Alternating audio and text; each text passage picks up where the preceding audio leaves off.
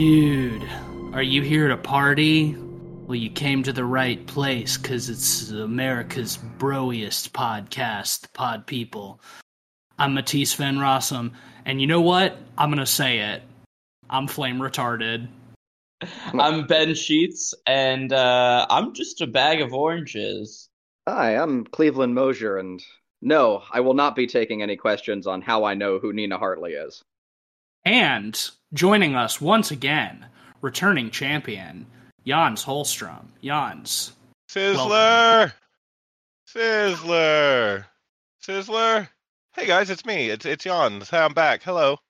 Well, we're back doing another Patreon pick episode, and I believe for the first time ever, our patron who did the picking is here on the show with us. This pick comes courtesy of Jans, of our boy Jans.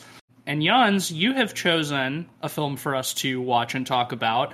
It is 2015's Dude Bro Party Massacre 3. Do you want to tell us a little bit about Dude Bro Party Massacre 3 and why you chose it? Yeah, absolutely. So, 2015, I was younger, for sure. God, was that 8 years ago? So, I was in my mid-20s. And I happen to be a big fan of 5-second films. I don't know if anybody's aware of them. They were for a long time. Yeah, YouTube channel. Yeah, I remember 5-second films. Yeah, every day a 5-second film, and so it was kind of the era of the big Kickstarter, and the film Kickstarter. The film, there's all sorts of platforms for crowdfunding, but they wanted to make a movie, and they said we're going to make the horror movie with the highest body count in history. Kickstart our film. And from that, Dude Bro Party Massacre 3 was born. It's an odd movie, for sure, but it's a movie that I think that every horror fan should see, because horror can be very depressing. It can be very anxiety-inducing. Horror can just be rough. Like, we all like Hereditary. We all, well, you guys like Midsommar, I'm sure. That's correct. Yeah, elevated horror and things like that. It can be real bleak, and I think that Dude Bro Party Massacre is really fun while also satirizing the horror that we've been watching for the last 40 years. That's a pretty succinct way of describing it. I generally agree with all of that. I don't know if I like the movie as much as you do, from what I understand, Jans, but it is an interesting film, and I think one worth checking out for horror fans. That being said, it's fucking exhausting. It's an exhausting film. Yeah. Oh Well, it's very clear that it was directed by the 5-second film guys, because it feels like every 5 seconds there's a new bit. It's 2 hours worth of 5-second bits, basically. It's like, have you ever wanted a YouTube sketch comedy video to go for 2 hours? Well, if the answer is yes, then this is the movie for you. For as much as they throw at the wall, and it is relentless. Like, the bits just keep coming. There's like all these inside jokes. There's usually, like, while a bit is occurring, there's something in the background that is also funny that's happening, and it's just nonstop. And it never, like, the pace never changes. And I was like, for that, pretty impressive how many land. I do find myself laughing like a pretty decent amount throughout the film. Yeah, it's hard to calculate like a really good hit to miss ratio in terms of the bits, because the bits are just nonstop, as opposed to like other horror comedy type films where there's still like a bit of grounding in between the jokes. Like, this is just like nonstop bits, and as we were watching it last night, like, we would go like 5 to 10 minutes without laughing, like, any of us. And then when something comes along that does land, it makes us laugh very hard. But there are like pretty gaping stretches of this movie that I personally do not find particularly funny. That's just me. I've also seen this movie twice in like the last 3 weeks. It's not an easy film to watch in back-to-back succession. So during the launch of Mirror Forge, one of the titles that we work on over at DreadXP, hi people that haven't heard me on an episode, I work marketing for DreadXP. It's a video game company. Either way, Mirror Forge. the day before launch, we were crunching, and I had Dude Bro Party Massacre 3 on in the background because it is my favorite movie. And I watched it 12 times during that pre-launch period, back to back Jesus to back to back. Christ. I've seen the movie over 100 times. I'm fairly certain at this point. That's insane. I don't think I've seen any movie that many times. No. You guys don't have a movie you can just put on in the background, like anytime? Sure, I Yeah. have plenty, but none that I've seen over 100 times in my lifetime, I think. Like I have comfort films and old favorites that I go back to for sure, but I mean that's just crazy, dog. No, I think I have 2 movies in my life that I've seen over 100 times. It's probably Dude Bro Party Massacre 3 and Joe Dirt. Joe Dirt. All right. Yeah, whenever I That first is moved epic. out, whenever I first moved out of my parents' house, all of my fucking DVDs and stuff were in a box. All my VHS tapes, because this was 2008, we still had some VHS tapes, got stolen. So all I had was Joe Dirt on VHS. Damn, that's crazy. Wore that tape out. Well, Jan, since you've seen Dude Bro Party Massacre by your own estimation over 100 times, I think that you are by far the most qualified of any of us to describe the film a little bit in terms of like what's the story, what's the structure, so on and so forth. So I'm gonna let you do that. Okay, so the movie begins explaining that this film was recorded in the middle of the night off of like a public access station. That's the only way. It was thought lost to history. It's their whole setup. That way they can justify the entire movie being in like small aspect ratio and like film grain effects all over, VHS effects all over it, because it's made to look like a very And throwing 80s movie. in weird commercials interstitially. Yeah, whenever oh god, I'm gonna sound so old right now. Whenever you recorded something off of TV with your VCR, you had to hit the pause or stop button during commercials because you didn't want to record commercials. So sometimes you weren't exactly, on the button with that one, so you'd end up with snippets of commercials in with your recorded movie. And I think that Dude Bro Party Massacre 3 does a great job of kind of capturing that feel of something that you recorded on an old VHS tape late at night. I agree with that, and I also think that some of those little commercial snippets we see are some of the funniest things in the movie, which is unsurprising considering that the format that this particular group of creators excels at is 5-second films. Can I get you guys' favorite commercials? It's funny, we had the weird goblin one, and I was Pizza like, Goblin. Pizza Goblin, and I was like, this is definitely Cosmatos Mandy gets some totally answering. ripped this off. Yeah, Panos Cosmatos, let us know like what's going on. Is this where Cheddar Goblin came from? What's happening? I like the one where the like tree branches come through the wall with the orange juice. Oh yeah, Oh, that's a good one, yeah. it's on I like theme. that one a lot. My favorite is just the one that's just the guy that's like, I said, God damn, and like, Oh, after he rips his shirt off. yeah. Yeah, that's one of the Just say early that- ones. I feel like that kind of like establishes a theme for the rest of the movie because so many of the characters are constantly ripping their shirts off. Sometimes putting on a shirt just to rip it off immediately after. It's a good bit. I trusted you. God, I was talking to Cleveland about this last night. I'm pretty sure I could start at the beginning and just do the whole script from my brain. I believe Seen that. that many times, yeah. I think it's got it's not just from a horror standpoint because I am like a horror dude. I love horror movies. On this Dude Bro Party podcast, Massacre, Dude Bro Party Massacre 3 is good as just a solid comedy with horror element. It's horror adjacent, I'd almost say. It does. Yeah, I would say it's more a comedy than the horror movie. Even. Yeah. It definitely captures that feel though of the late 80s, early 90s goofy horror. Like you got the remote control bit that's like straight out of a Freddy Krueger movie. Nightmare on Elm Street. That's his series. The Motherface is sort of an amalgam of all of the killers, in a nice way. I like. She has the Freddy one-liners, obviously Leatherface because she's wearing a face, and just all the camp kills. It's very Jason Voorhees, so she's just like a nice medley of the whole thing.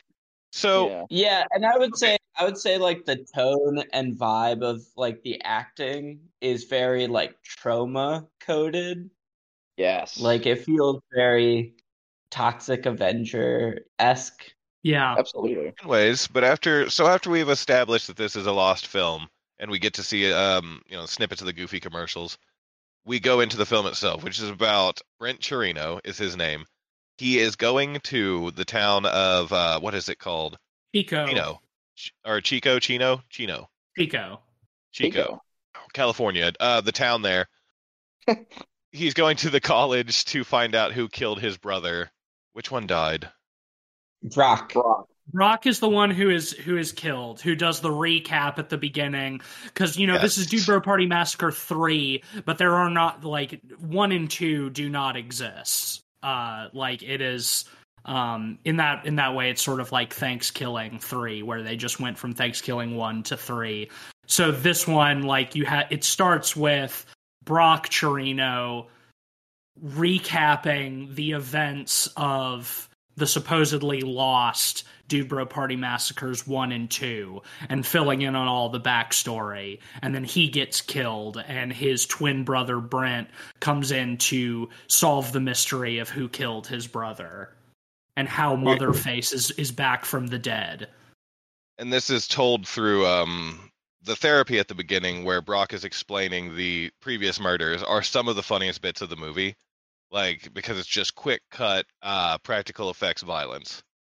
Goofy practical effects violence. Yeah, kill after kill, explaining these funny massacres. Oh yeah, the dude that's hold my hair, bro, while he's throwing up in the toilet, and the killer pulls his head back and slits his throat, and the puke comes out, and the blood. It's a lot of fun, goofy practical effects. A dude's head explodes trying to solve a Rubik's Cube, which you can't really attribute to Motherface, but they still count it.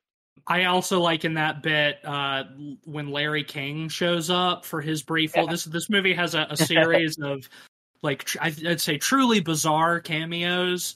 One of which is Larry King, as I see in IMDb, he's credited as Coach Hansy, which I guess is a Penn State joke. Because he's like, dude, bros, are you done showering yet? Or whatever. He's in the locker room, and then he gets killed by a Motherface with a javelin or something. Thought that was pretty funny. So if you watch it with the commentary, Michael Rousselet, one of the directors, there was a few directors and a few writers. They had gone to Larry King. Too many writers. Yeah, they went to Larry King for a cameo, and he's like, only if I get murdered. And they're like, yeah, okay. Because he's like, I always played dudes that don't get murdered because I'm Larry King, and they're like, yeah, we'll kill you, we don't care. Yeah, I love it that in the first 5 minutes of the film they kill Larry King. I think that's pretty funny. Yeah, that's great. Yeah. Another one of my favorite bits in that opening segment is when they kill, I can't remember if it's the original killer or the second killer, where she runs out into the puddle of gasoline and they throw the cigarette or whatever and burns her, and the dude says, looks like you're flame retarded.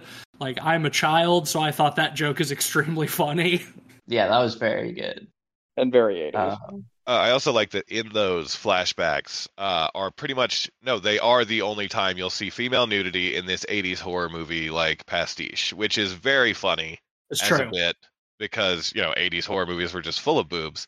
Dude Bro Party Massacre uses the techniques and uses the blocking that you would use for nude women, but uses it for dudes, and it's very funny. I do like the one little bit where you do see female nudity in that opening bit is another one of my favorite gags, where the women and one dude are all just running through the wet streets naked, and they step into a puddle that has a live wire in it, and all the women are electrocuted, but the guy is okay because he's wearing galoshes. Oh yeah, Jimmy Galoshes. Yeah, Jimmy Galoshes. His name is Jimmy Galoshes, right? But then he bends down to touch one of the women's breasts, and when he touches it, the electrical current travels through her into him and kills him anyway, which I think is a good gag. So after we get these recaps, I'll go back into the story. After we get the recaps, we meet Brent Chirino, Brock's younger brother. They're actually twins, but he is younger. He's going to pledge Delta Bi, which is the fraternity that Brock was in, that collectively, him and Samsey, his best friend in the frat, had killed Motherface twice at this point. So he's there investigating and ingratiating himself with the frat, and on his way there he meets Nedry Headcheese, a disabled college student in a wheelchair, which comes back a lot of times in a lot of very funny ways. He explains his plan to Nedry, and they decide to infiltrate the frat and find out what happened to his brother. There's a really good visual bit there on the frat house, on the Delta Bi house. the big banner says like Brock's Dead Party $5 cover. Like there's people $20 passed out. cover. Oh, $20 cover. It's Yeah, a there's $20 people like cover. passed out in the yard and shit. Which I must say, if this is supposed to take place in the 80s, that's an insane cover for a frat party. $20? Yeah, I think something I sort of, it's funny because like last week we also watched a film that's supposed to be like VHS recorded 80s horror film, and it's kind of funny comparing the two. But with this one, I think it's almost part of the bit how little they try to set it in the 80s. Like they're just using the 80s as a tool to get the bits out. Like it's there's it's zero framework and really nothing more. It's And literally nothing's in funny. service of one bit at the end of the movie. That's it. Like it's in service of that one bit. Which they continually set up throughout the film by having a framed photograph of Ronald Reagan in just about every room in the film. Yeah, there's this, Of varying sizes. There's this weird Ronald Reagan undercurrent through the whole movie. I think that's what helps kind of place it in the 80s superficially.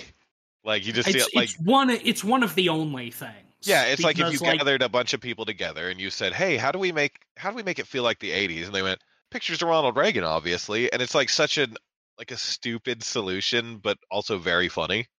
Yeah. And like you said, like there's very little additional attempt to capture any sort of 80s pastiche in the movie. Like some of the costuming, I guess, like one of the dudes is wearing a shirt with a print that like my mom had on a dress like when I was a child.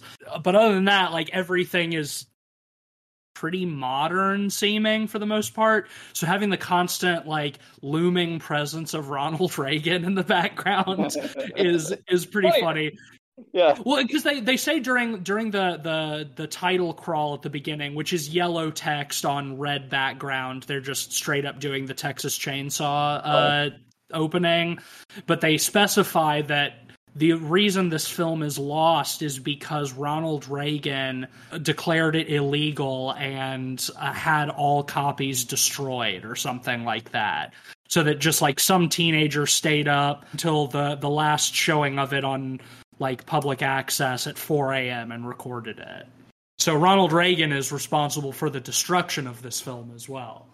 Brent gets to the frat and we meet all the frat brothers who are going to be our characters throughout the entire movie. You've got Sizzler, the pledge played by Jimmy Wong, It's Jimmy Wong. Yeah. Mm-hmm. Okay, yeah. Then you've got Turbo, spelled Turbeaux, like the mean dude in the frat.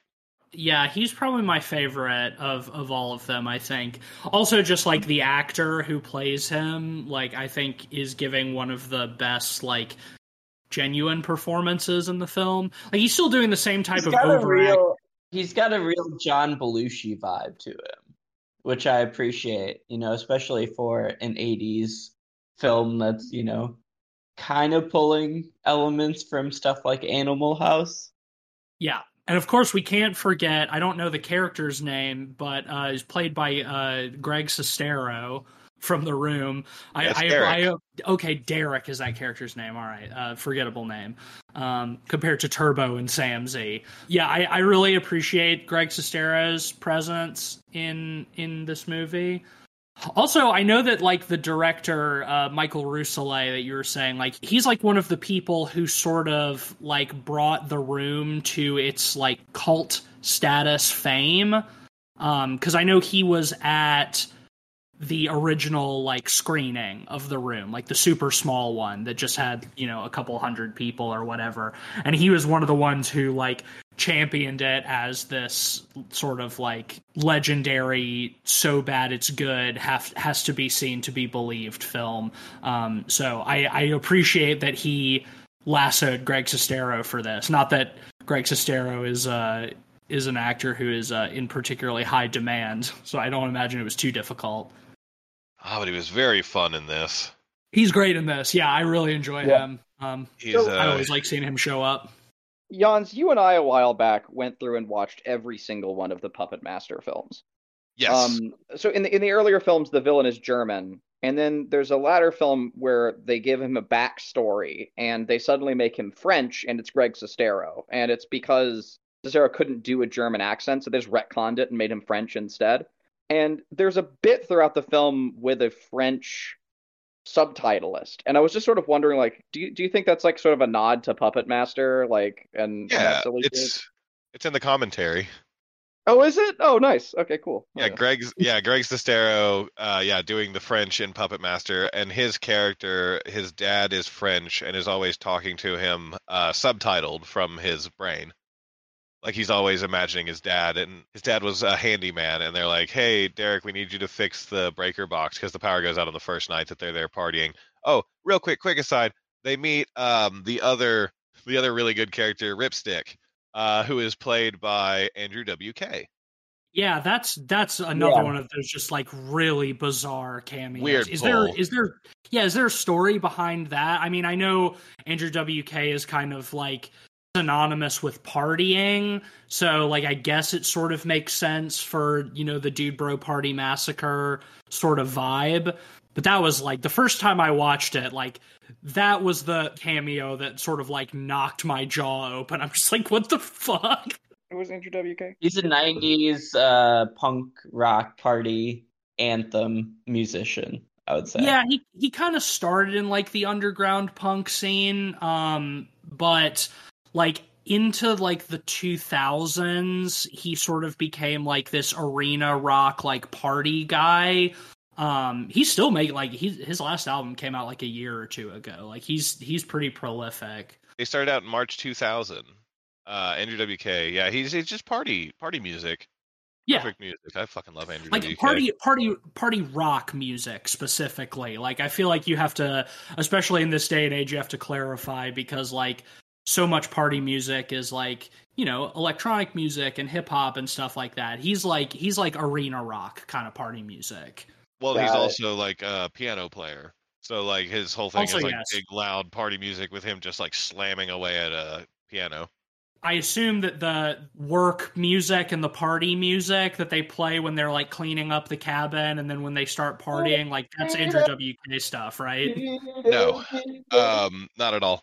That's one of my Is it favorite not? bits. That's one of my favorite bits actually, because you meet Ripstick and you're like, oh shit, it's Andrew WK. If you know who he is, you're like, oh, party music. And the guy's like, all right, we're done working. It's time to party. And he switches it from like work time to party hard, which is Andrew WK's like biggest song. His big song, yeah. Slips it in and starts playing like the worst like music ever. Like it's a really good bit. That's a good joke that I got, but I assumed that they still tapped Andrew WK to make those tracks for this movie. Is that not the case? No, it's I can't remember his name. It's over at the other house, but I actually recently bought the soundtrack for Dude Bro Party Massacre. They had a limited pressing in vinyl. And the art was done by the dude who did Mr. Pickles on Adult Swim. He did some really good Motherface art for the LP, but it's all the music for the movie. So it's like Nobody's Gonna Die, the Clean It Up song, like their Party Hard song, and it was all just like some music dude that they're friends with. They had to do some music for the movie. Okay, that's kind of a shame because I thought I assumed that Andrew WK wrote those songs, which would have made the bit even funnier. That they got him to write like the lamest party music of all time. But yeah, I mean, still, I prefer the bit where they use a good bit where he flips over the tape and it's Party Hard, but it's not Party Hard. Yeah, it's just the Clean It Up song, which gets stuck in my head all the time. Like clean it up. Yeah. Always in my brain. Can we talk about Sea Trunk real quick? I think that's a really funny bit. Sure. During we're going all the way back to the murder montages, where they're like, then they got Cindy and Sea Trunk, and like it's a dude getting blown, and he's like, Sea Trunk, like his name's Cindy, like that's the whole bit. It's very good. That's good. Yeah, I think with this movie, it's just going to be hard for us not to bounce around. We're just going to. Yeah, if you sit, okay, I'm telling you, like the first time I watched it, I was like, eh. It took a few watches, and then you start. It is like a joke or a bit every 5 seconds, but there's also a bunch of like smaller stuff that you catch on all the rewatches I've done. I mean, I yeah, think, you have to, because it's overwhelming. Like even the Yeah. second time, like I caught more stuff this time than I did the first time I watched it. But even still, it's fucking overwhelming. It's like I am just like I feel like physically tired by the time I'm an hour into this movie. Like no joke. Like I just it's so exhausting.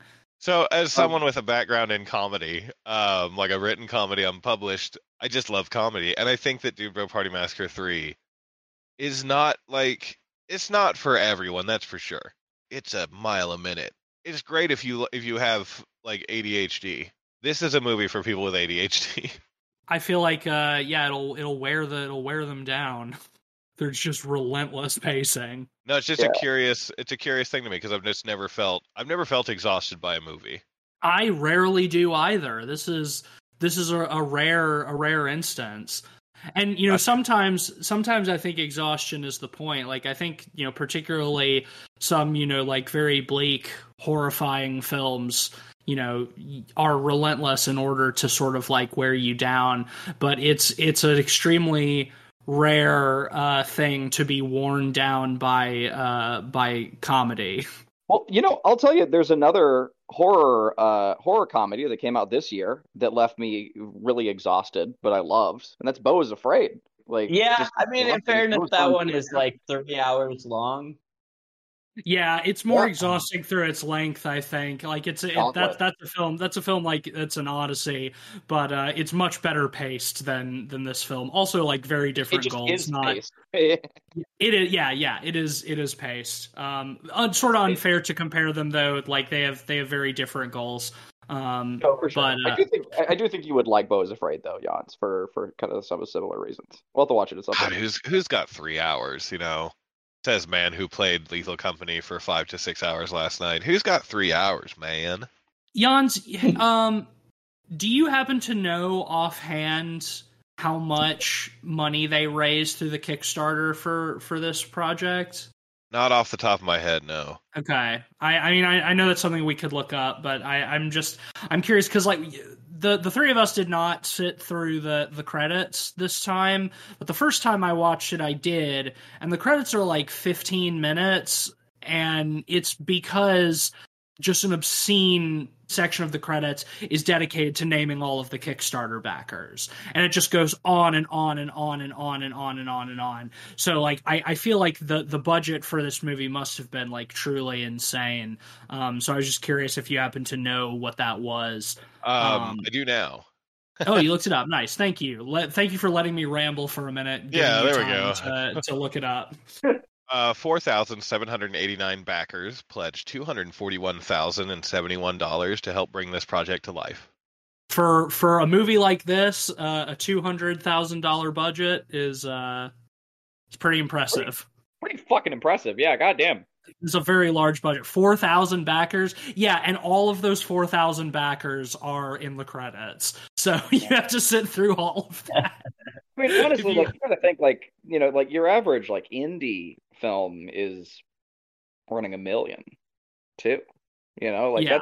that's pretty good, especially again for just how loaded down with stuff it is. Yeah, well, I mean, I can't imagine there's like much in terms of actual production costs because again, they don't really make a big effort to do the 80s like pastiche in terms of costuming and set dressing and stuff like that. And Yeah. the film is like shot in the style of like a YouTube video. I almost wonder if, you know, because they raised so much on Kickstarter, they had like a certain threshold that they were expecting to make. And each time they surpassed that, they were like, oh, we have to add more jokes now. And that's why it ended up just so overloaded. That is kind of what it feels like. A lot of things like sort of like clicked into place for me when I watched this movie the first time and saw that it was like Kickstarted. I didn't know that going in. I went into this relatively blind. So yeah, that when I saw that, well, and when you also see all of the writers that are credited, it's like then things start making a little bit more sense. Like it's pretty much all of the 5-second film guys are credited as writers, so there's like 12 of them. And I do think that it's difficult to make something of consistent quality when you have that many people writing it. Because I do think the film is inconsistent in the terms of its comedy and its bits. Like some really, really incredible ones that make me laugh very hard, and then just like minutes of jokes that just like do absolutely nothing for me. Let's hit some of those good ones. Well, we can go back to the plot. Yeah, sure, why not? Yeah, let's see. That way we can bounce around after. Yeah, they're just gonna get. Yeah, Brent and Nedry join the frat. As their initiation, they have to go to the local college radio station and say that Dean Pepperstone, the dean at their college, eats farts. They just have to say it over the college radio. The Dean Pepperstone eats farts. Their big senior prank. Yeah, their big senior prank. And they mentioned that the last few senior pranks, one of them one of them was a heavy metal hot air balloon that they overthrew a small South American country with under Ronald Reagan's orders. And one of them, importantly, because it does come back around later, is that their junior year prank was that they destroyed the dam that was holding back the water above Old Parchtown. They flooded Old Parchtown and turned it into a lake, and they killed something like 40,000 people. Yeah, and so they get drunk. Brent and Nedry get super drunk doing Edward 40 Hands, and then they go to the college radio station, except for they follow the wrong sign, and instead of going to the college radio station, they end up at an air traffic control tower, where they start screaming Dean Pepperstone eats farts to confuse pilots, causing a jumbo jet to crash into an orphanage, killing hundreds. There's always a body count with their pranks. Yeah, so the dean puts them on academic probation, and they end up having to leave for the weekend to go stay at the old sorority house off of the lake near Old Parchtown. So they gather up in their RV and head off towards this old cabin in the woods, which is such a standard horror movie setup, the old cabin in the woods. Cabin in the woods by the lake. They're doing the Friday the 13th thing. Yep. There's lots of good bits with the whole Dean Pepperstone eats farts prank whenever they're being talked to by the dean, who's played by Nina Hartley, famous actress. Look her up. Yeah, look her up. Famous actress. She is like, your prank caused a jet to crash into an orphanage. All those kids are dead, and I don't eat farts. Like, it's so good. Yeah, I like it too, because that scene ends with her being like, oh, and you know, if any of y'all are looking for any like nubile, like recently divorced women to come along, and they're like, no, fuck that, and they leave. Oh, and then Dean Pepperstone is brutally murdered with a letter opener. So they leave for the cabin, and they encounter one of my favorite bits, which is they have the paddle boatman, who charges for paddle boat rides over Lake Town, and he's just grieving over tombstones of his dead family, and that whole interaction had me giggling. Yeah, he's like swinging back and forth between boundless sorrow and like hysterical mania, and he's like telling them he wants to take their picture standing amongst all of the graves of his family. He's like, put your arm around my wife, and Greg Sestero like puts one arm around one of the tombstones, and then he's like, okay, now do a silly one, and so they all kind of like strike silly poses. Like, no, make it sillier. And Brent starts like humping, like dry humping, like one of the graves. And then after he takes the picture, he's like, yeah, that was pretty funny. That's my baby boy, by the way. 18 months old. When the water took him, and he's still slowly humping the tombstone for just a moment longer. When the water took him. My wife, she died doing what she loved. One of the guys just like drowning. I still like giggle like thinking about like this paddle boatman whose like entire family was drowned in this lake, and he just rents paddle boat rides so that tourists can just like giggle and paddle over their corpses. Well, no. He didn't start it for the tourists. He explained that he owned a paddle boat business when it was still Parchtown. And he said no one wanted to rent a paddle boat from old Patty whenever it was Parchtown. but now I can't keep people away from me. And he just starts crying in the middle of like sentences. He's such a good good So his character. so his business is booming, but he lost So his he has the entire boys to thank for family. that, but also the boys killed his family. That's great. Yeah. Yeah, he mentions it. He's like, I gotta thank you boys. No one wanted to rent a paddle boat in Old Parchtown.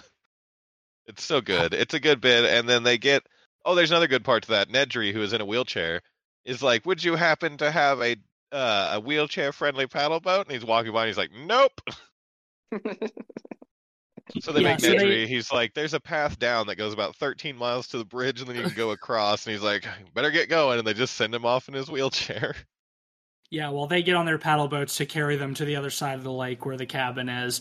To close out Patty's character, that is one of my favorite bits in the film.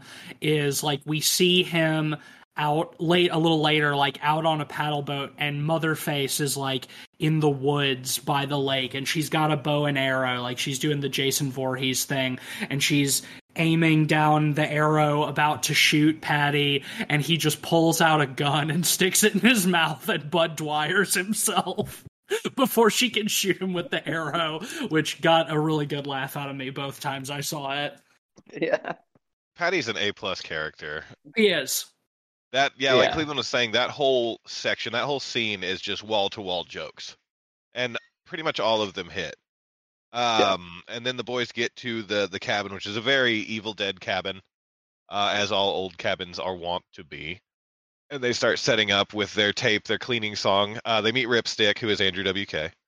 And they start cleaning, and then they switch to partying. And the first, sign that something may be amiss happens, the power goes out. And so it's up to Derek, who is Greg Sestero's character. His dad was a handyman, so he has to go flip the breaker. But also, he never wanted to be a handyman. He's terrified of tools, and his dad berates him in French throughout that scene. One of my favorite details about that scene where we see his dad berating him in French is that at the end, his dad, the specter of his dad is kind of floating above his shoulder, and at the end of berating him, he spits in his face, and Derek turns towards the camera, and he's got tears running down his face. So the spit turns into him crying, which is a very funny sight gag. Well, and also his father's mental avatar is just Greg Sestero in a beret and a white striped shirt. Yes. He's just like a stereotypical Frenchman floating in the top right corner talking to Greg Sestero. This is one of the bits that definitely it does land once it tracks. Where I didn't get the first time I watched the movie. It comes in so fast, and there's something about and it's edited over the top of other dialogue, and there's just so many other things happening at this point when they're getting into the cabin that and also the first time the French is introduced at the frat house, it's a different bit because he says, "Oh yeah, I know French," and he says, "Hello, I'm a French subtitlist and I'm trapped in a basement. Help me," which is a great bit and it's very funny. But then later on, his dad is French and they're doing that bit, and it gets kind of muddy. And I didn't get it the first time. It's so mile a minute that not all of it can really lock in, which is normally a sign of not being a very bright person. I hear a lot of folks be like, "Well, you just got to watch it, several times. The Matrix is just it's really deep, and you got to watch it a few times to get it." It's no, I got it. But with this movie, you really do. It's not so much getting it. Yeah, it's just dense enough that if you want to catch jokes you might not have caught, it's always nice to watch it again. No, but this one I think you really do though.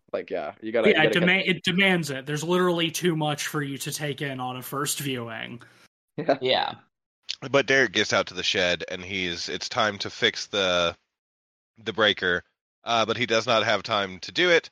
Motherface shows up and uses a hoe, the gardening tool, to push his face into the breaker box, killing him, but also turning the power back on at the party. And then we get the first Motherface quip, which is, fuck. I can't remember. Who remembers the quip? I don't remember the one here. I remember the next couple. Does she have one here?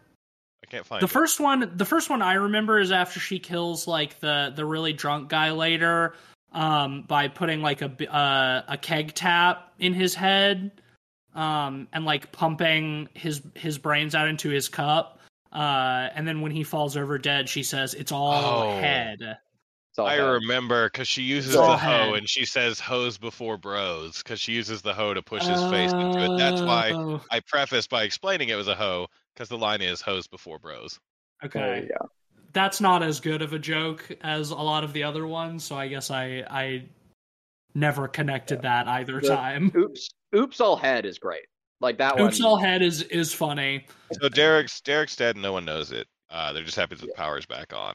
But then they run out of beer, so they have to send one of the other ones and Sizzler off on a beer run. That has like one pretty good bit in there where they've put Sizzler in the beef box, which is just a big like refrigerator box with a hole in it. The glory hole. And well, yeah, because they have glory hole with an arrow drawn to it written on the box. But while they're out in the woods, the frat bro, he's the one who's always like shooting stuff with the camera. I can't remember his name. He's like, "Oh, are you hungry, little guy?" And Sizzle's like, "Yeah," or like the box like nods, and he just pulls out like a carrot, like a loose carrot, and just like puts it through the hole in the box to feed him like a horse. And they just like keep cutting back and forth between like the two shot, like just like an absurd number of times. Yeah, it's one of those bits that goes on just a little too long, and because it does, it's way funnier. Yes. Mhm. Yeah. It goes on for such a long time that you're like, okay, cut away now, and then it just like keeps going even longer, and it's like, okay, actually this is pretty funny again, and then it finally does cut. So, have I ever talked to? No, I haven't actually. Have y'all ever watched Kristen Shaw is a Horse? No. Nope. So, it's No. this live comedy thing with actor Kristen Shaw. We all know her. She's the voice of Luis in Bob's Burgers. That's probably the most well known. She's on What We Do in the Shadows as well. Yes, she's the like assistant for the vampire council or whatever. So Kristen Shaw used to do this live comedy thing called Kristen Shaw is a Horse, and it's her and her friend, and they go up on stage, and she starts like doing a kind of a gallop in place kind of thing. You know what I'm talking about? Yeah. While her friend just says Kristen Shaw is a horse. Look at her dance like a horse. Look at her dance like, and it's this like 2-bar song, and that's the whole performance. So they get a room full of people, and she just starts doing the galloping thing, and he starts singing his stupid little song. And it's funny at first, and then people absolutely hate it, and then they come back around to it because it goes on so long that you go through these different stages. And it's kind of comedy in and of itself. But whenever I see comedy like that, I call it Kristen Shaw is a Horse style comedy. That's a good name for it. We hit that on our Greasy Strangler episode a lot because that film loves to do that. It's that is actually a type of comedy that we have brought up on the show, I think, multiple times. That I do always find pretty effective. Always check out that manages to get Kristen me. Charles a Horse. But... Oh, I don't think I will. I think I get it. I think I get it from Jan's description. Well, I mean, I'd be happy to link you guys the episode of Radio Lab from NPR where I found it, because they had a breakdown of how that type of comedy works and why it's so effective and things. Oh, Radio Very Lab. Good. Yeah, I like Radio Lab. I haven't listened to a Radio Lab in years. You know what they say about NPR? Nice, polite Republicans. Yes, precisely. You got it. But I do like Radio Lab, or I did back then whenever I was delivering pizzas. Yeah, I used to subscribe to Radio Lab. I kind of fell off because, like you said, nice, polite Republicans, aka libs.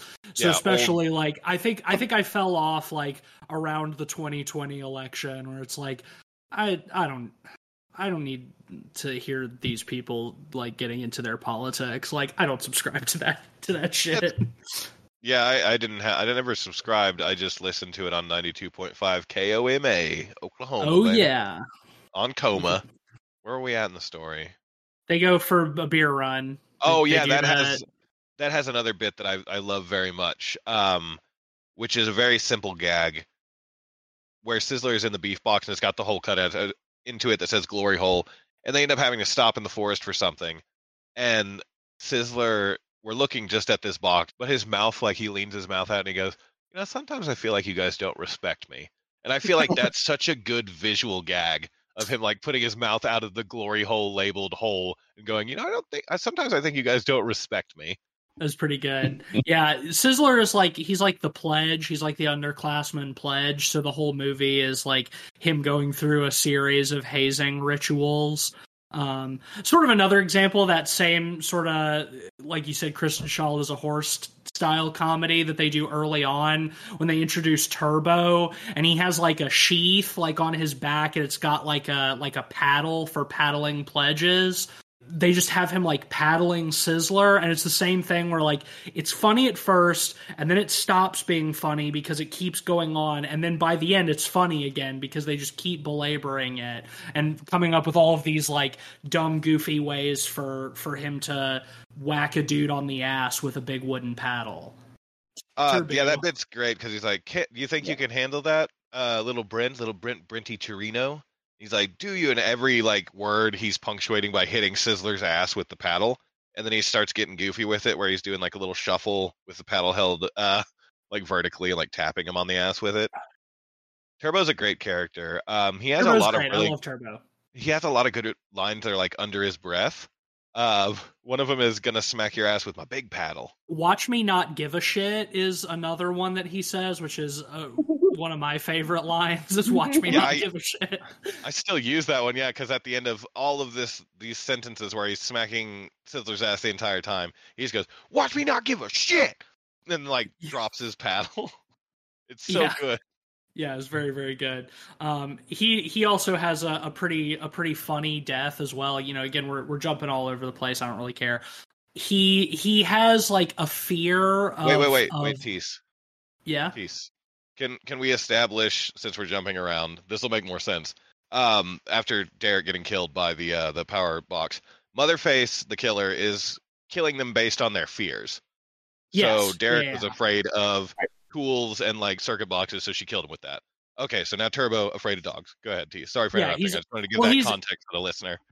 No, I appreciate that. That is important. Well, he's not afraid. He's not just afraid of dogs. He's afraid of baby dogs, which I think is funny that he continually calls them baby dogs and he doesn't use the word puppies. But he's afraid of baby dogs, and we find out later when he admits to Brent that the reason he's afraid of baby dogs is because he has a hairy little dog dick, in his own words. And that seeing little baby dogs reminds him of what he hates about himself, which is, again, his little hairy dog dick. So he goes down into the basement to get more wood so they can board up the house, and he finds a gun with a single bullet. Neat. Yeah, cool. They're one of those like under the breath lines from Turbo where he's just like, a gun, cool. Well, no, he's like a gun. Only one bullet. Cool. like the fact that it only has a single bullet contributes to its cool factor. But yeah, so then I guess Motherface releases several like small dogs in the basement. Some baby dogs. That's the thing is like the actual dogs are not really like baby dogs. They're just like various breeds of like small dog. So they're running around and he's freaking out, and he's having like, while he's being swarmed by all of these adorable little baby dogs, they're doing like almost like crime scene photo flashes. Texas Chainsaw. Yeah, kind of like flashes of like black and white photography of like dog penises. Which, you know, very grotesque. Always difficult whenever I show people that movie. Yeah. Because I get to it, I'm like, oh, here's the part where I'm like, hey, I forgot to tell you, it's going to show you like 19 dog dicks, black and white, high contrast in like the span of 15 seconds. Yeah, it's probably like the most unpleasant part of the film to actually watch. Definitely. But the payoff is very funny because, like, he's lying on the ground and he's got, like, 3 or 4, like, small dogs, like, licking his face. And he's just like, you're so small! And then he puts the gun to his head and blows his brains out. Oh, hey, no, also... Like, the gun is lined up with his head and the dog next to him. The baby dog that he's holding, he lifts up to be on the other side of his head. He's like, "You're so small." You're so Kill him. small. To take out him and the puppy, the baby dog. Sorry. Yeah.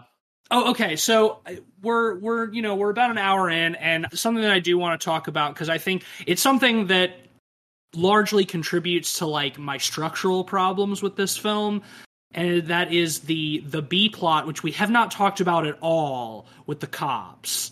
And there's, I think too many like individual bits in this to go into, but I think, and this is just me, I know you love it, Jan, so forgive me, but I think a large part of this film's like structural issues and length and issues with its length would be solved if they just removed the cop B plot entirely. I think a lot of it's very funny in a vacuum. There are some good bits there, yeah. I was gonna say, you can't take it out. It's got so many. Well, the thing is like one of the cops is Brian Ferenzi, who is like, I think 5 second films himself. Right, like really the star of 5 second films, and he's great. But I do think that, in this movie that is almost 2 hours long and is just like a relentless like bombardment of bits, like the cop B plot is like almost entirely disconnected from the A plot, and I don't think you would lose anything from the film if it was gone. And the film would probably be about 30 minutes shorter if it was gone. It exists for, I think, I can't verify this, but I would guess, you're making this big slasher movie pastiche. You need that like Halloween 5, like there's a cult trying to control the world kind of B plot, like that doesn't make sense. And I feel like that was a conscious decision, because you look at everything else they do to either send up or pay homage to classic horror. I think including a B plot that doesn't matter about a cult that's trying to do something with the slasher killer is very 90s horror. I agree with you entirely. I think that it's 100% a conscious decision and is sort of in itself a bit, but that doesn't necessarily make it meaningfully contribute to the rest of the story, which is basically the same thing I said in our last episode when we talked about Lake Nowhere, and Ben, you said that like you think the parts of the movie are sort of like intentionally paced poorly, for lack of a better word, because that is sort of like a hallmark of those 80s movies. And it's like, yeah, that's true. Like it is to a fault, exactly. And I think this is kind of the same. And just like if it was, again, like in a vacuum, a lot of it is very funny. Like My Bang Bus, My Dream, like My Bang Bus, My Dream, the shit like that is like, it's funny. Like Patton Oswalt as the like police chief who has the satanic side plot to help finish some sort of ritual that will make Motherface strong enough to kill the dude bros or whatever.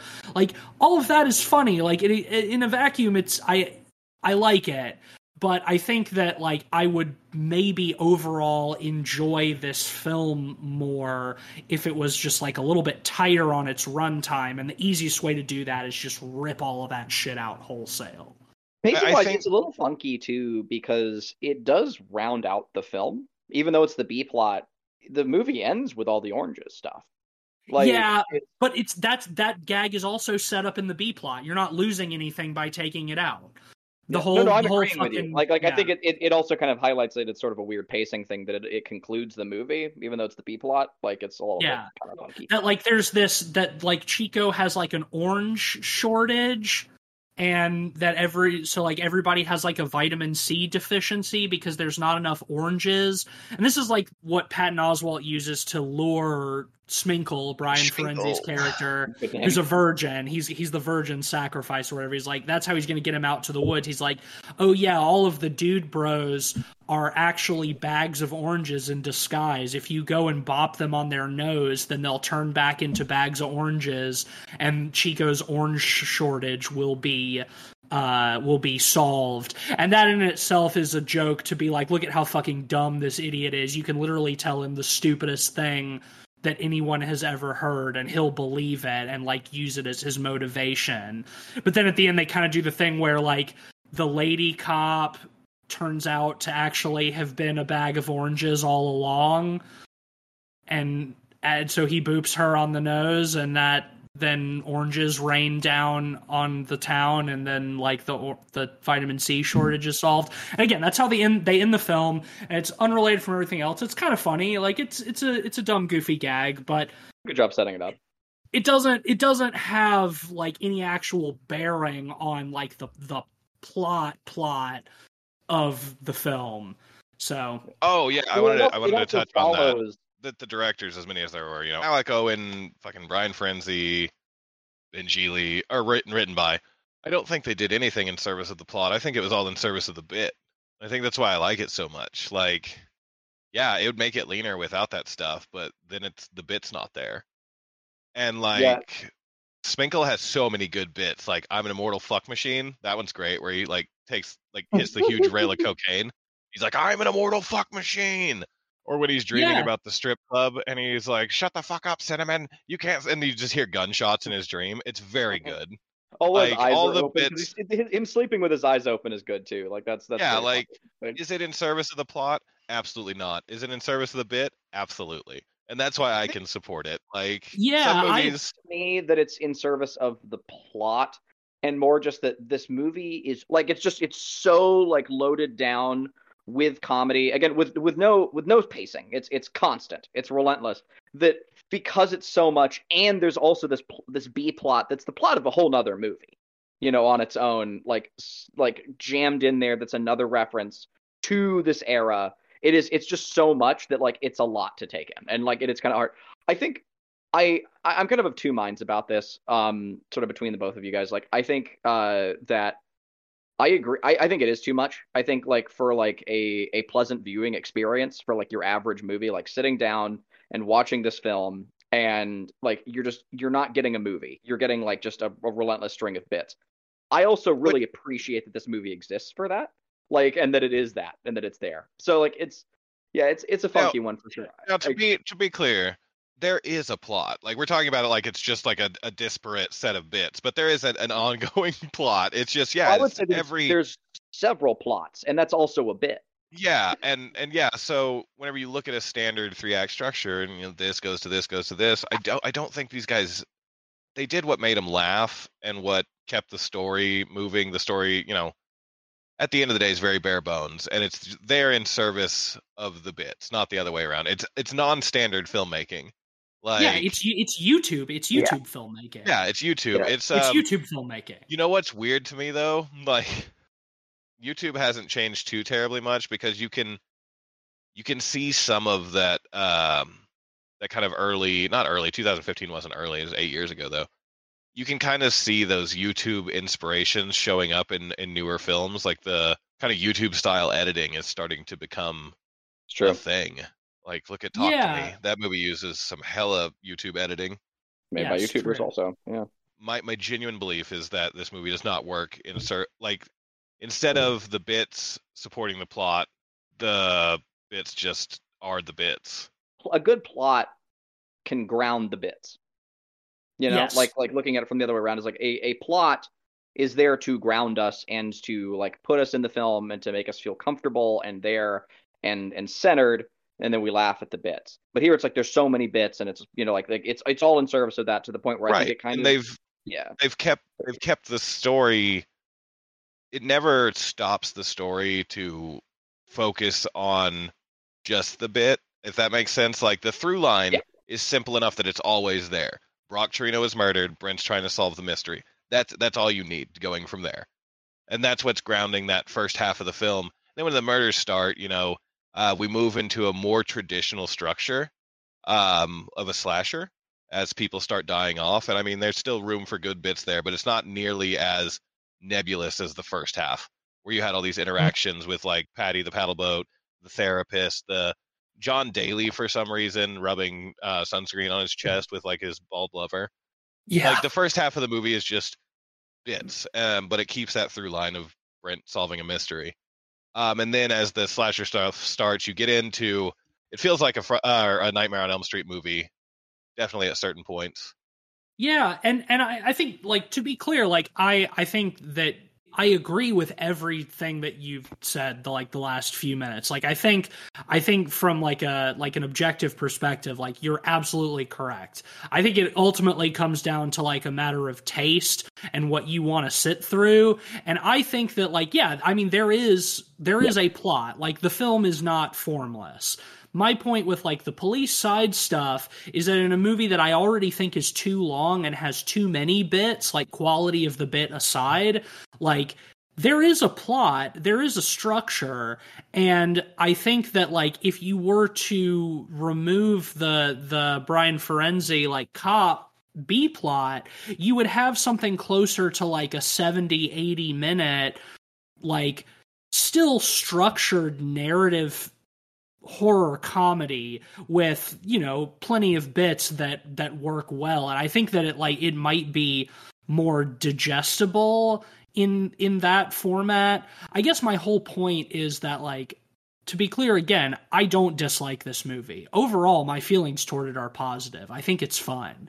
I think that there is like at least the foundation of a great movie in here, but it kind of just like beats itself like into the ground a little bit, and I think is only comes out of it like a good movie for me at least. To me that comes and I through think in full at the end.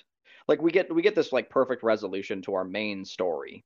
And like you know, I'll always be in your butt, giving you powers. You know, his brother comes back as a fucking space Jedi or whatever to kind of. Oh, can we real quick, Cleveland? That guy's name is Brotherface, which is very funny. It's great, yeah. So yeah, then there's Brotherface, you know, and like there's a big showdown and they fight, like, and it's all very conclusive and pretty funny. And then after that, where the movie is done, our main plot is done. We then go back to the B plot for another 10 minutes. Like, yeah, and then like it keeps going, and that's where it really kind of like sinks in for me. And like, you know, that's where like the conclusion of all the bag of oranges stuff, and I do like all of those bits like a lot. again, yeah, in well, a vacuum. It sounded like you were gonna say something. that's the thing. Once again, like I think you're totally right, Tease. Like I think this movie as like a tight 70-80 minutes would have been like cohesively better. But I think part of that is the outcome of it being a Kickstarter funded movie and wanting to give the audience their money's worth. Yeah, no, I think that's You know what? you're right. That's pretty noble too, like as intents go. They had a lot of people that came in and contributed to the film, and they wanted to just give them everything they could. And I respect that. Yeah, largely. and get their. I'm sure a good chunk of that money went to securing Andrew WK and his 2 minutes on the screen, you know, and Larry King and so on and so forth. And it's like that's the kind of stuff I can appreciate. It's like when I don't know what their original goal was on the Kickstarter. Did it say that, Jans, when you looked at it, like what they set out to raise versus what they actually raised? Yeah, they were setting out to raise, you know, 400,000 or 500,000. But Andrew WK Oh, wasn't really? a Kickstarter thing. They're just friends with him.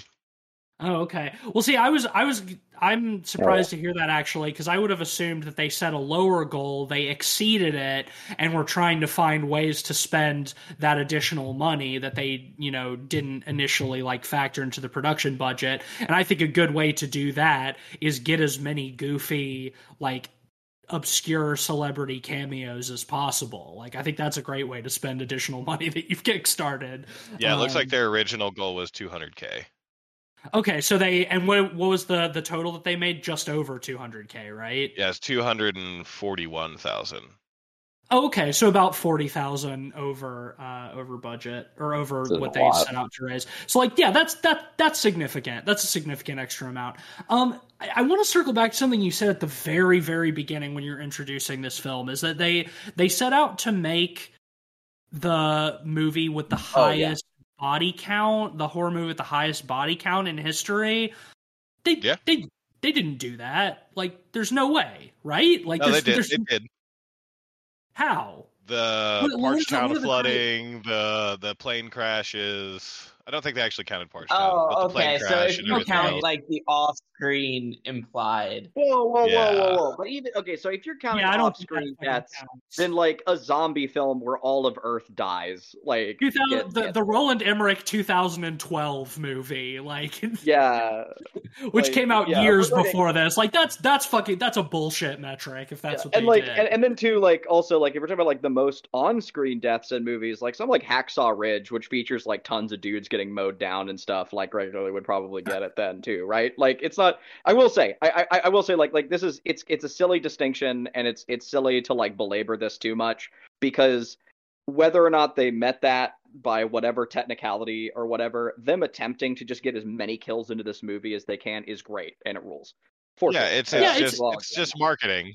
It's marketing. It's fine. Well, I mean, Yes. they squeezed most of the kills into like the fucking like recap of movies 1 and 2, right? It's just like saying that's where they really cram in all of the on-screen kills. Because like I feel like in terms of like the actual like meat of the movie, it's not like there's not like that many more on-screen deaths than like some of your later like Friday the 13th movies, I don't think. Like if we're just counting like the dude bros, you know, who get killed throughout the movie. So it's like they really cram a bunch of it into the like the first 5 minutes. If you count the on-screen deaths, it's 19. Okay. If you count the Parchtown and the plane crashes, you end up with 4,250 dead in Dude Bro Party Massacre 3. Well, that's cool. I don't count that, actually. I'm only counting. Oh, then just take the 19. Yeah, 19, which is still an impressive body count for a slasher film. No doubt. Especially when they're all like big practical kills. Across the board. Like that is impressive. Again, especially on that budget, even more of a feat.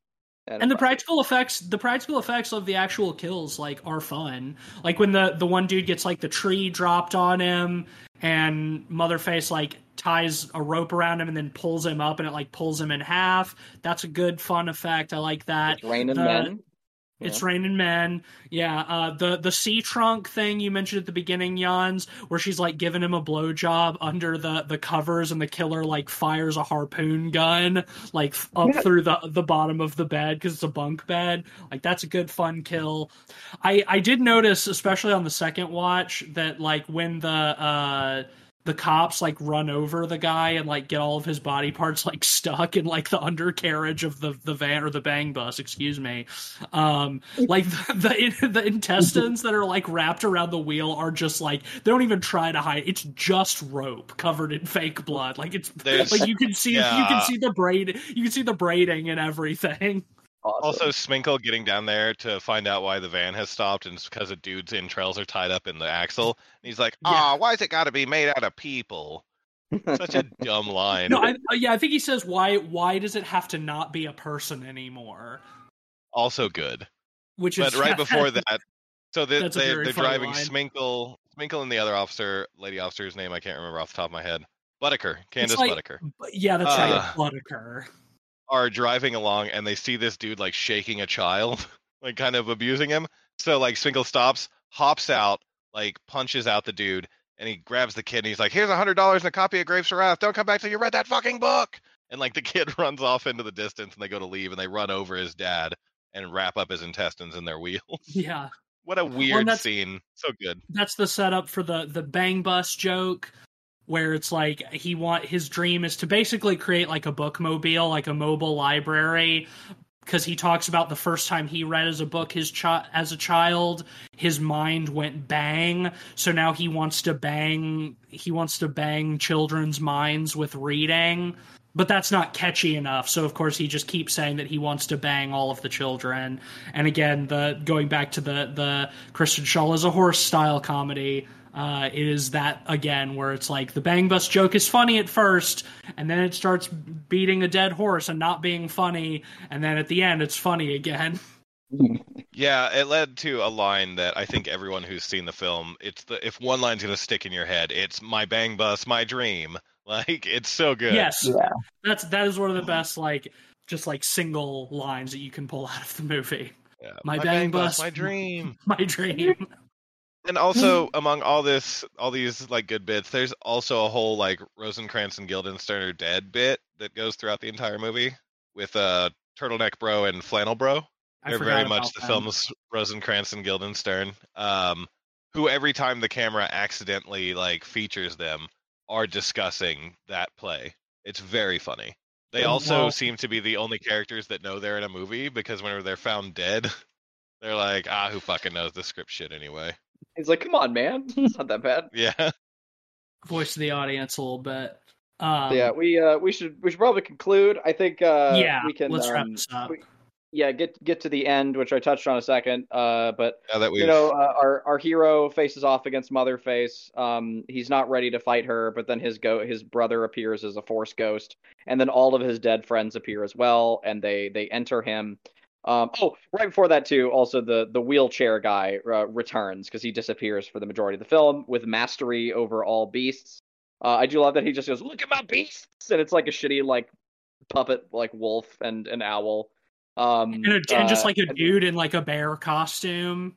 Yeah, just like It looks like the dog guy from The Shining who's like giving the dude the blowjob. Yeah, and then like and it's all set up as like this big like Deus Ex Machina, and he's like talking about how cool eagles are, and then like Motherface just kills him in one hit, and we move on. Yeah, just throws a hatchet into his face. Well, and the bear and the wolf like drag his corpse off into the woods. Oh, and there's a really good line before that because he's like, "This is a motherfucking bald eagle, the most majestic bird on earth, and I made it my bitch." And he's like, "'Cause birds of a feather flock," and she throws a hatchet into his brain, and he goes, "Together," and just falls out of the chair. Look at my beasts, and then Look at my beasts. Then all the Force ghosts appear, and they enter our protagonist very homoerotically. It's like he's getting fucked by a ghost, and then all of the ghosts enter him, and he becomes like a brother face. And it's just a Dolph Lundgren looking motherfucker, like who's like super Just like ripped, just 6'4", pure muscle, just pure muscle. Not a guy we've seen. Yeah, not a guy we've seen at all in the movie.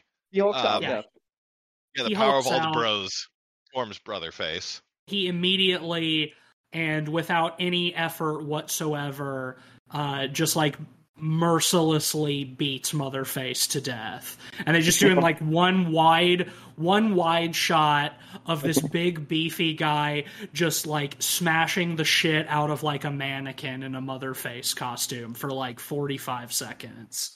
It's a great bit because Motherface had just previously. Oh, we need to touch on that. Motherface hits Brent in the face, knocks him over. She's easily beating him, and she knocks him onto the ground. And he's like, "I know who you are." She's like, "Oh yeah," and he's like, "You're Ronald Reagan." And she pulls off her mask, and it's Ronald Reagan. He's like, "How'd you get me? How'd you get me, Brent Torino?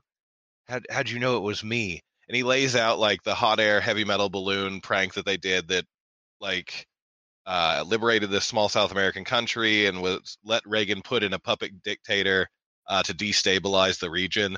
And so he has to kill them because they're the most effective special ops soldiers in the world, according to him. Then he wakes up and he has dreamt this after being smashed in the face by Motherface.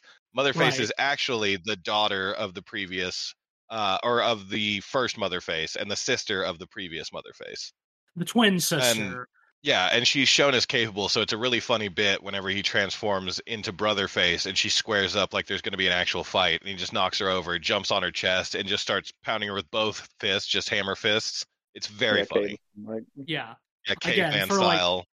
For like 45 seconds, just like one wide shot, just like demolishing this mannequin. And then, that's basically where the film is over. Well, we also get that beautiful scene where where Brotherface, this massive man who's just wearing jorts, by the way, he's no shirt. He like reaches up, there's like this blue lighting, and he like looks up at the sky, and he's like holding his hands up, like this big dramatic pose, and it's the Force ghost of Brock. He's like, "We'll always be with you in your butt, giving you powers and stuff." It's so good. Yeah, I guess that's the thesis of the film. Well, let's rate it. Let's rate it and be done with it. Jans, this was your pick, so I'm gonna let you start it out. Although I think I have an inkling of what your rating is. Yeah, I know, right? But please go ahead and do the formality. Yeah, it stays 5 out of 5 for me.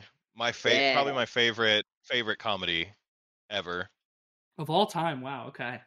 Yeah, as comedies go, yeah, there's few that surpass it.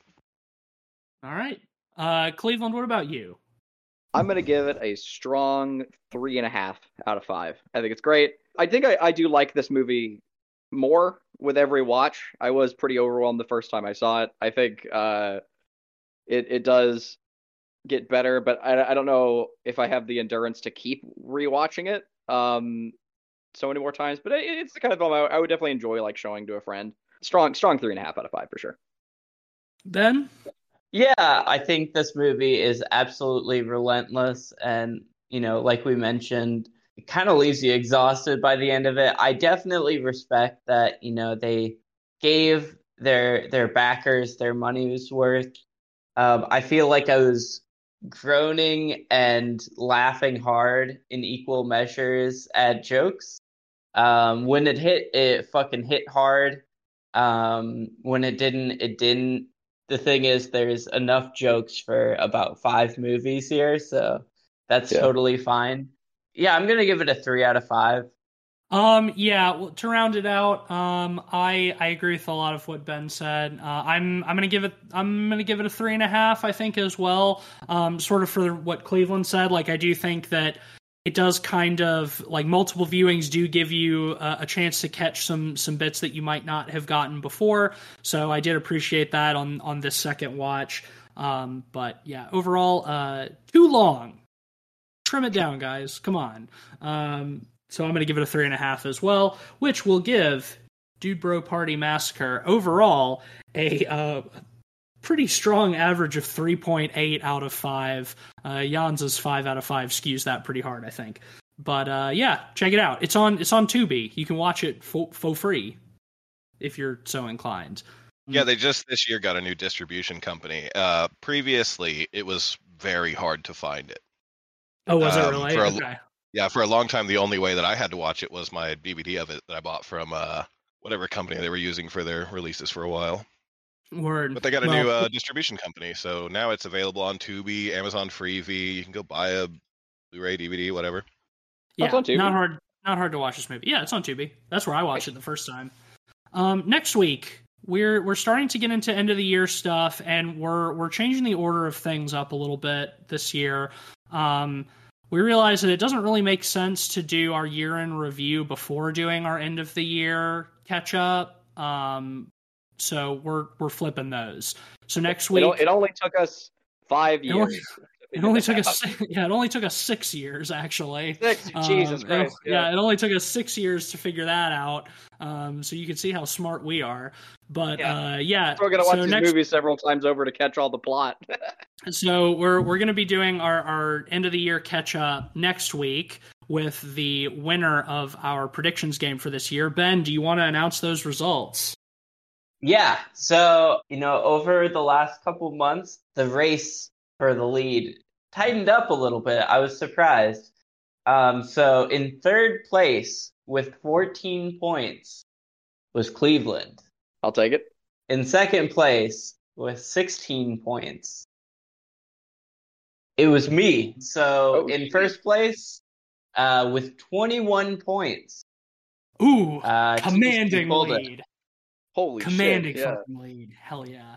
Yeah, really, the race to tie was for second. I fucking stay winning. I suspected this was going to be the case, so I already had a couple of films chosen that I want to talk about. We're going to watch It Lives Inside, which I remember seeing a bunch of previews for, and I thought looked really good, and then it sort of came and went, and I forgot that it existed. So we're gonna watch that, and then we're gonna watch Cobweb as well, which I've heard a bunch of really good things I've seen about. It. Jans and I watched that together, actually. Yeah, I've seen it a couple times. I keep on showing it to people. Yeah, I think it's okay. Okay, well, we will. A lot of my other peers really like it, though, so and it's been getting a lot of rave reviews. But yeah, so we'll be watching those two movies for our 2023 year-end catch-up next week. So join us then. I guess we won't do a sponsor because we're remote. It's hard. I mean, really, Jans is our sponsor this episode.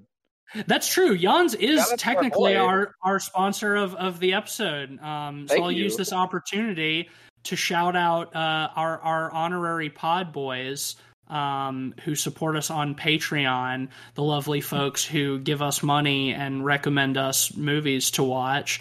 And those people are Sam, Zach, Micah, Mitchell, Henry, and of course Jans. Thanks, Jans. This was really good time. My problems with the movie aside, I had a fun time talking about it for sure.